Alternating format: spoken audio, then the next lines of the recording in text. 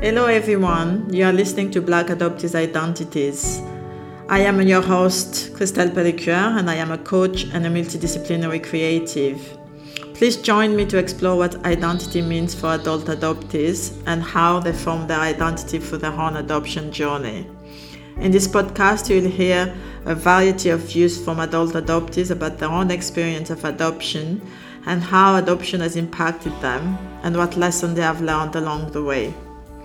Please note that the guests have been courageous in sharing their stories, and some of the content and subject matters can be emotionally challenging and distressing for some individuals. Please check the show notes and use your own judgment whether to continue to listen or not, and do look after yourself. And if you are affected by some of the issues discussed, please seek appropriate support and help.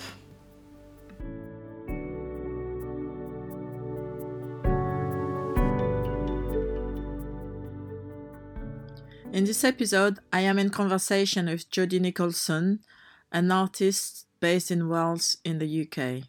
We discussed how Jodie built an identity as an adoptee of dual heritage, how adoption affected a relationship, trust, and connection. We also talk about a relationship with her birth parents and her textile and dance practice as an artist.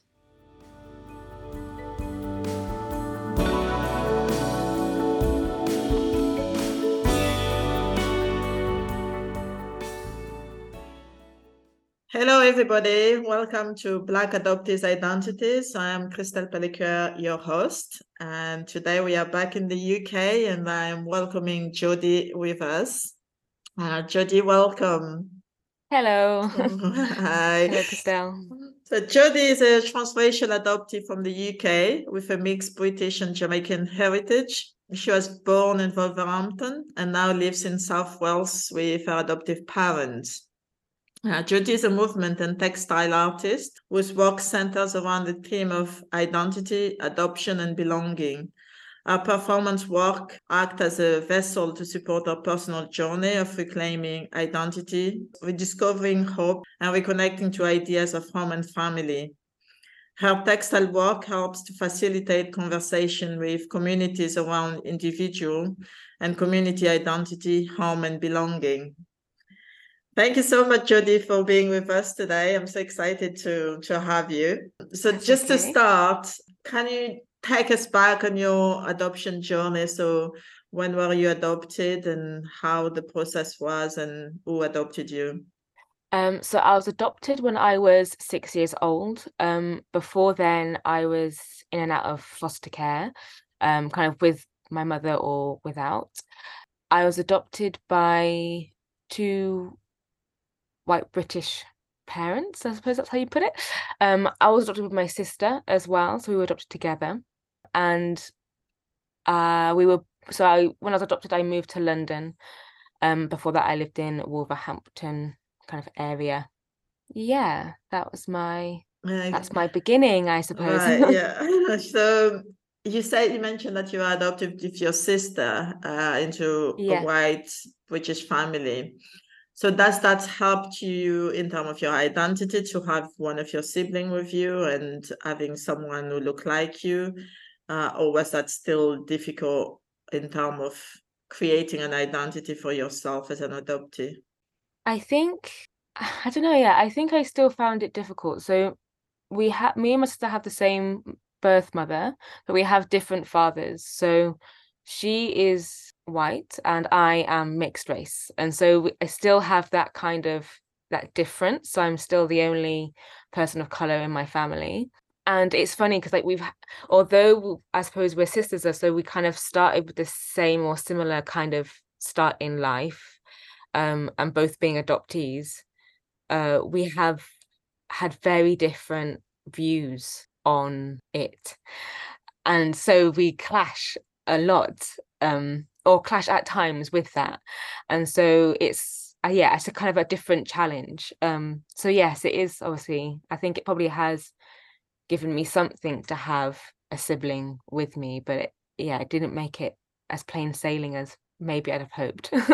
Yeah, that's interesting because I was also adopted one sister into my Mm. adoptive family. We're not blood related, but they do say that when two people are adopted in the same family, it tends to be one is very pro-adoption and see it very positively, and another one is kind of rebelling against the adoption and found it a lot more difficult. And I think for me, I was the one who always say, oh, my adoption was not that straightforward, whereas my sister doesn't see anything wrong with it. So it is an Yeah. interesting view how two adoptees can see life completely differently, even if you're in the same family.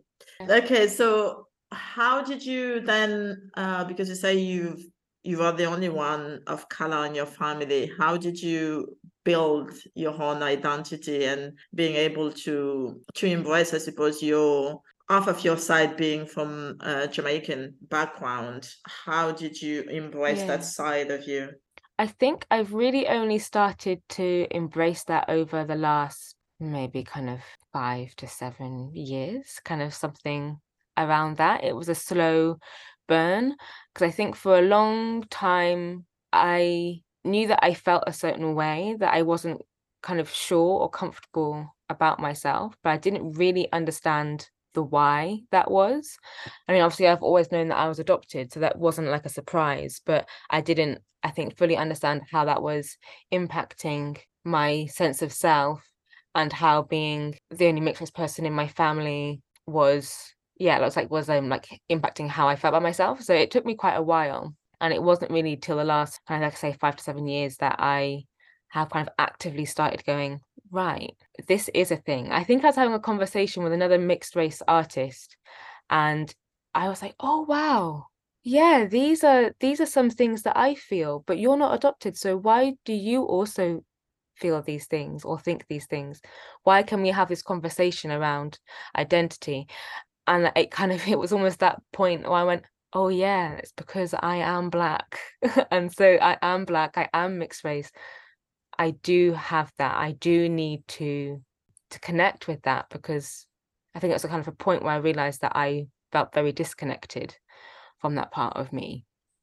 So yeah, it's been I don't know, like seeking out more friendships, embracing my hair and spending all the time I can on it to kind of go, oh, this is how I look after this, or this is how I can braid it, or this is how, yeah, and kind of just finding where to sit in me a bit more.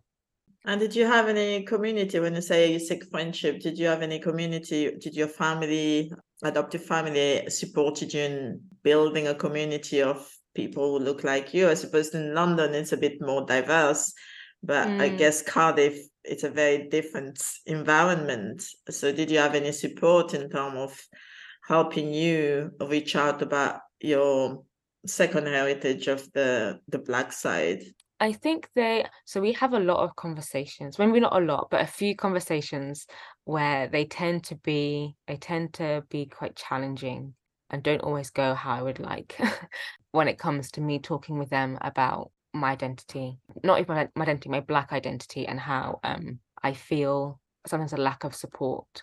And they say that they do support me, and I don't not believe them when they say that they can, they do support me, because yeah, like you said, when we lived in London, it was more of a multiracial community, and I think that did help.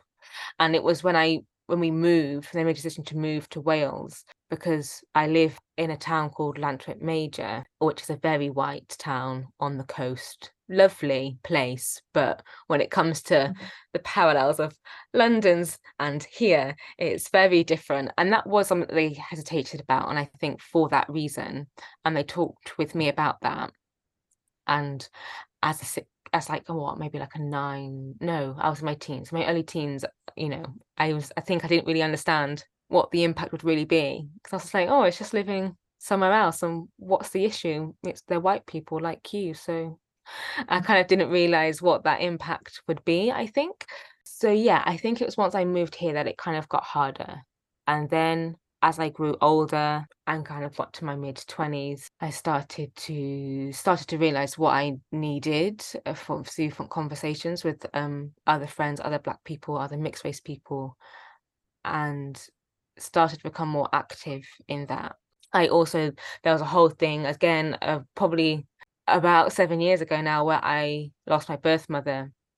And that whole experience led me to look for my birth father, who is my Black birth parent. And I think because of losing her, and also kind of coming to that realization that I needed to connect with my Black heritage, and the best person or group of people in the world really for that, if it's possible, is your birth family. Because it's not just about sometimes being Black, it's about them and that history. So yeah, that also has started to become a thing to help me with that.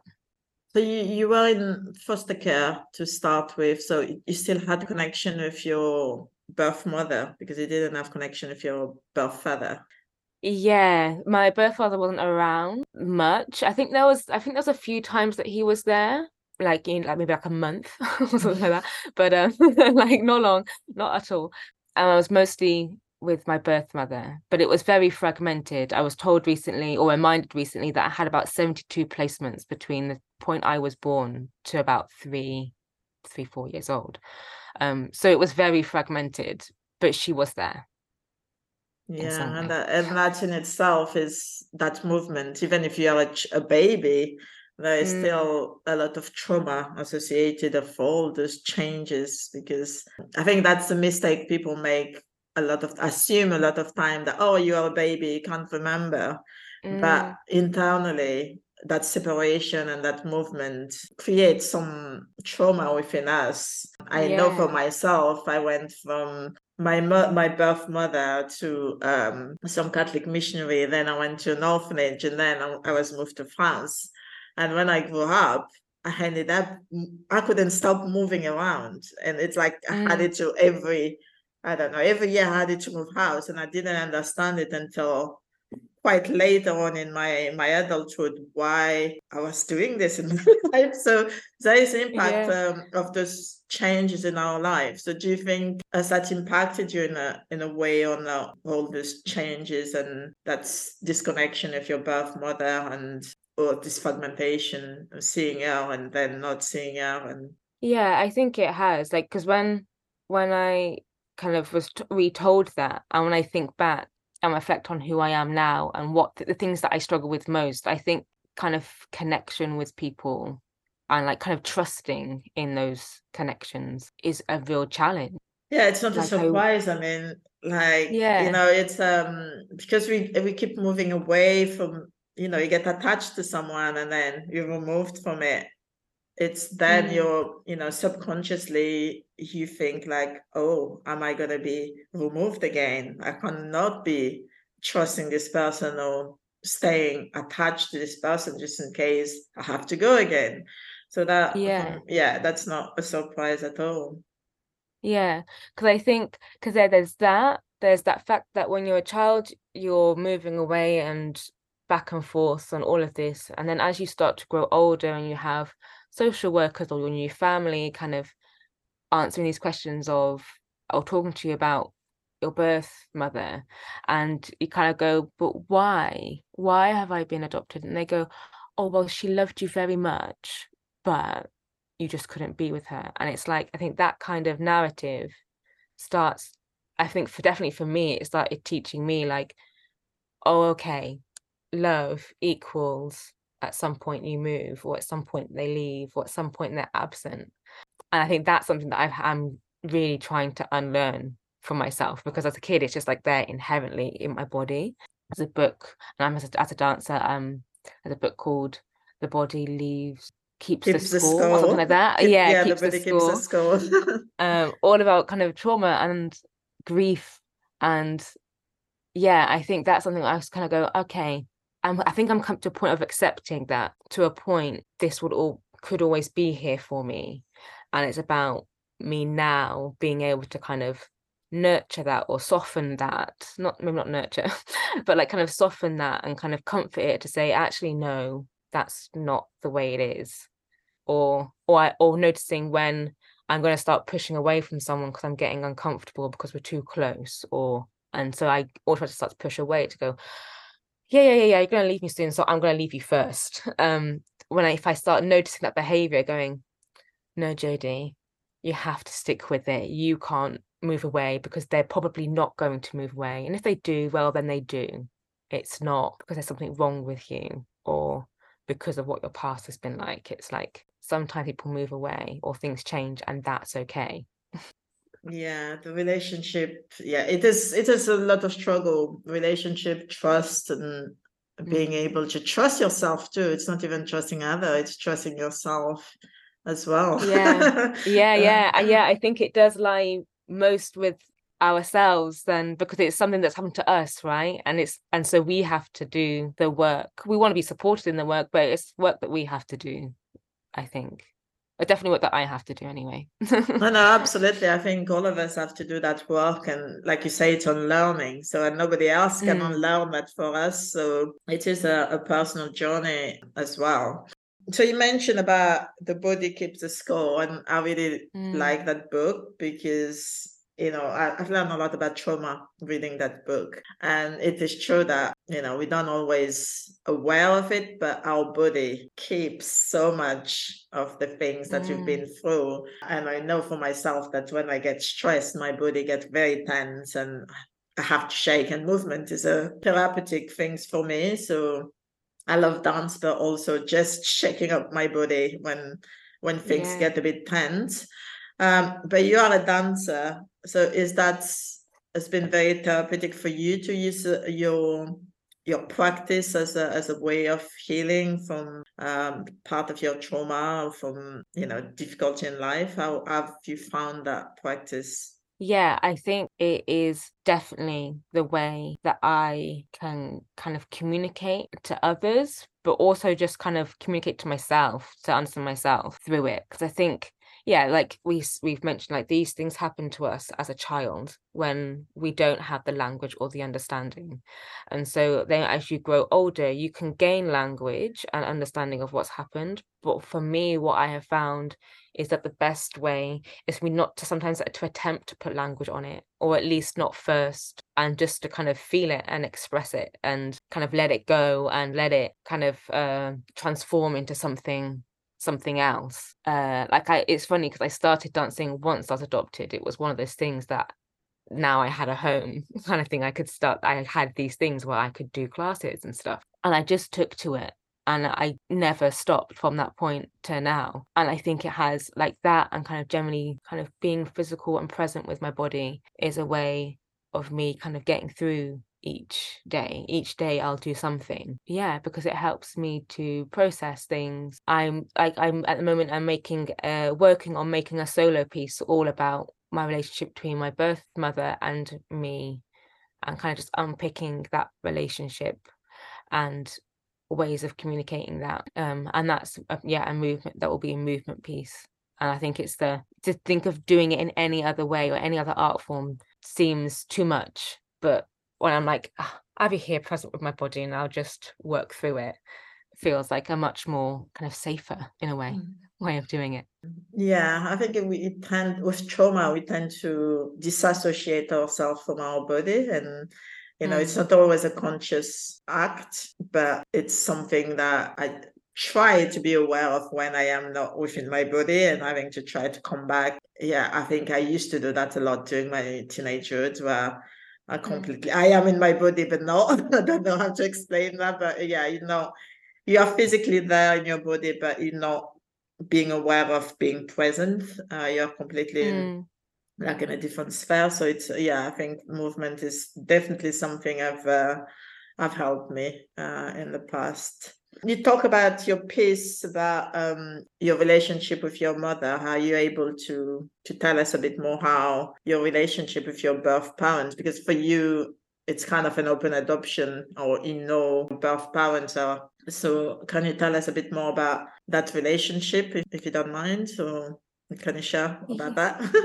Yeah, I can share about that. So yeah, you're right. It was like a open adoption that I had, or at least a semi-open. We didn't see each other, but I had letter contact with my birth mother.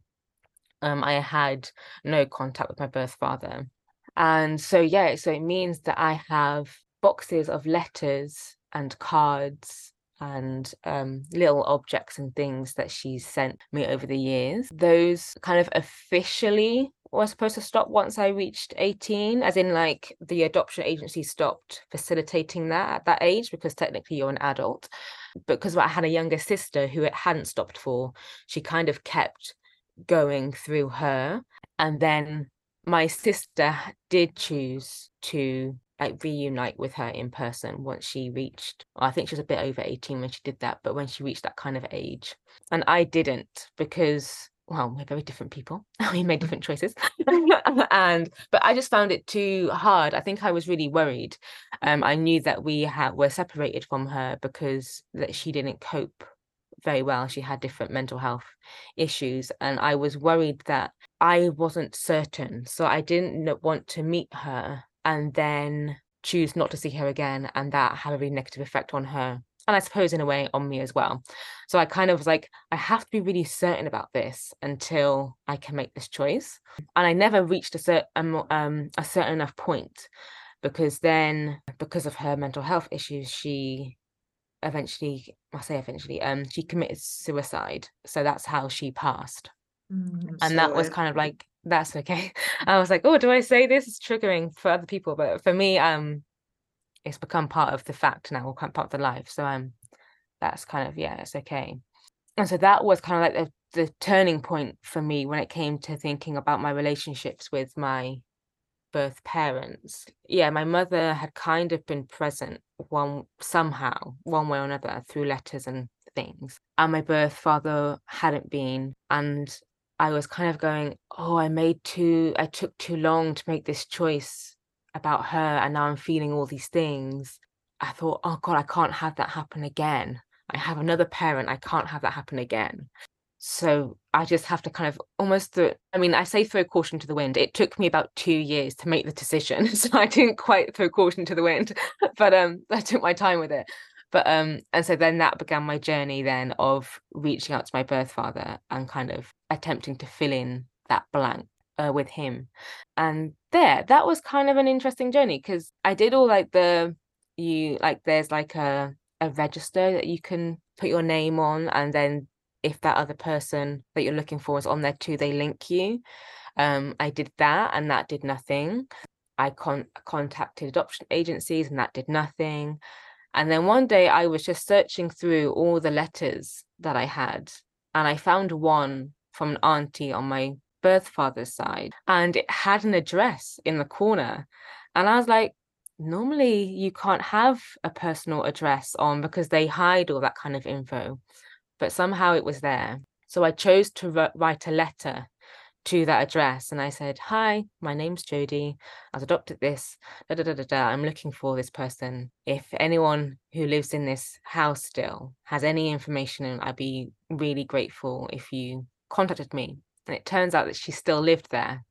So one day, this was all happening kind of like in lockdown. So like one day I got a phone call, and I answered it, and I heard a voice go, hi, I'm your auntie, I just got your letter. And I was just like, what? And then she connected me to my birth father, and then that was when our story started. You met up with birth father. Yeah. Well, yeah, it was in lockdowns so it was just kind of phone calls, because we weren't allowed to meet, because no one could meet. And then after a year or so of kind of fortnightly phone calls kind of thing, yeah, we met in person, and that was very surreal. I can imagine. Yeah, it was very surreal. Yeah. And did you, you don't have to answer this, but did you get the answer you're looking for when you met your father? Because I guess you had millions of questions about why you've been put into adoption and why nobody came for you. Yeah, and like, why was he so absent? And yeah, we had very different. So I kind of felt like I had some of the story through like official papers and stuff. And like, it was interesting hearing his side of that story, because I could see where things matched, and then you could just see it from his viewpoint. And I was like, oh, okay, your viewpoint is a little bit different. And sometimes it felt that he could be a bit like flippant with stuff. And I think he was trying to use humor or like lightheartedness to kind of protect himself, or deal with the situation of being confronted with someone going, so why were you not there? So I totally give him that space and understanding that he did that. But that also at the time kind of frustrated me, because I was like, how can you be so flippant with how hurt I'm feeling or how hurt I have felt? But we're good. We kind of resolved that. It's not been easy, and we have long times when we don't talk. Yeah, so I got those answers from him. Yeah, we got those answers, and it was the main thing I got was like looking at somebody who has lots of my mannerisms, and I went, oh, this is why I'm like how I am. This is why I'm stubborn. This is why I'm fiery. This is why I'm just, yeah. You just suddenly see yourself and you go, oh, this is what it's like to have a parent who is your biological parent. Wow, that's a great journey. And you mentioned you've got so many letters. You are an artist? It's interesting because a few weeks ago I was helping out into community engagement about a storyteller based in Wales, and is also mixed race, and is discovered a lot of paper letters from his father to his mother, who was living in Cardiff at the time. But he was in care for or most of his life, of his childhood. But he's used those letters as a way of telling his own story on stage. So I wonder, are you going to do something about your letters? Is that going to be another artwork you're going to be exploring? Yeah. Well, the letters were predominantly from between me and my birth mother. They are the starting point of the solo work that I'm making. So I'm not entirely sure yet how I will use them, if I will use all of their context just as it is, kind of raw, or if I'll just use that as a kind of a starting point and kind of build from there. But then I also have in the past, actually, I did while I was studying, I used one of the letters literally as it was. I kind of read it and it formed lots of different movement with other dancers and things. And there has been times that I've embroidered some of the context of the letters into artworks. So you get kind of fragments of things. So yes, I suppose basically I do use those letters, and I use the objects as well. Like yeah, I like to do that because I like to think of kind of archives and everything that kind of comes out of them. And I think there's something very powerful when you see other people's parts of them and their memories and stuff like that. So you're also a textile artist, because you just said you embroidering some of the words into textile. Can you tell us a bit more about that part of your work? Yeah, so this part of my work, so like as I kind of mentioned before, I tend to use it more often or not in kind of a community sense. So I kind of like to facilitate conversations between me and kind of groups of people. There are times when I haven't, and I've just used it as a sort of a solo practice.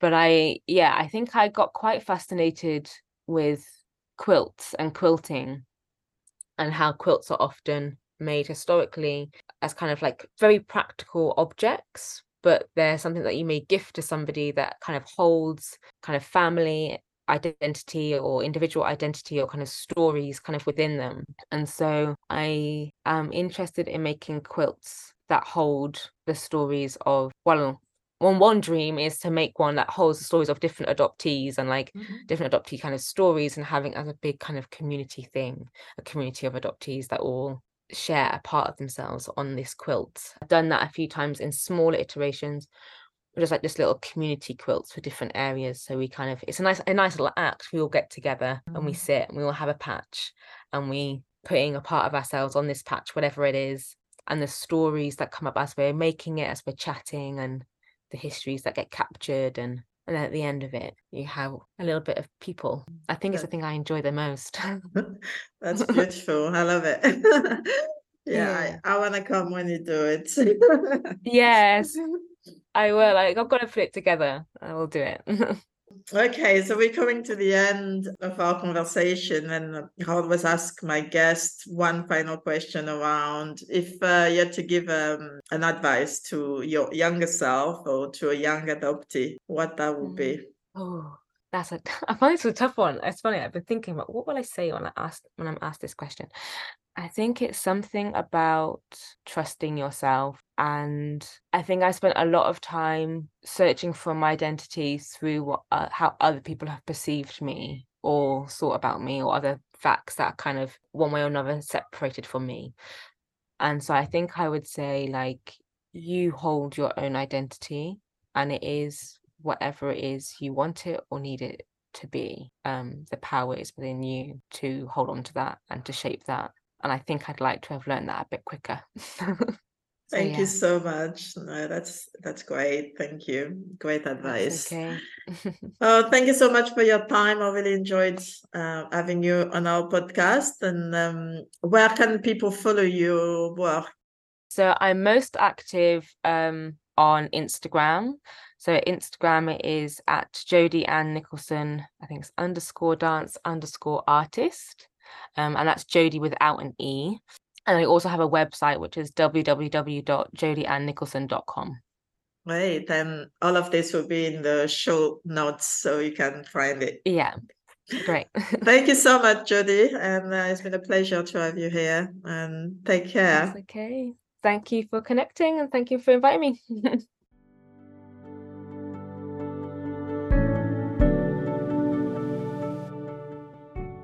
This is Christelle Pellicure, and you have been listening to Black Adoptees Identities, where Black adult adoptees share their stories. Please do share and subscribe to our podcast, and do stay connected with us by following us on Instagram at Black Adoptees Identities. Thank you for listening to this week's episode, and until next time, goodbye.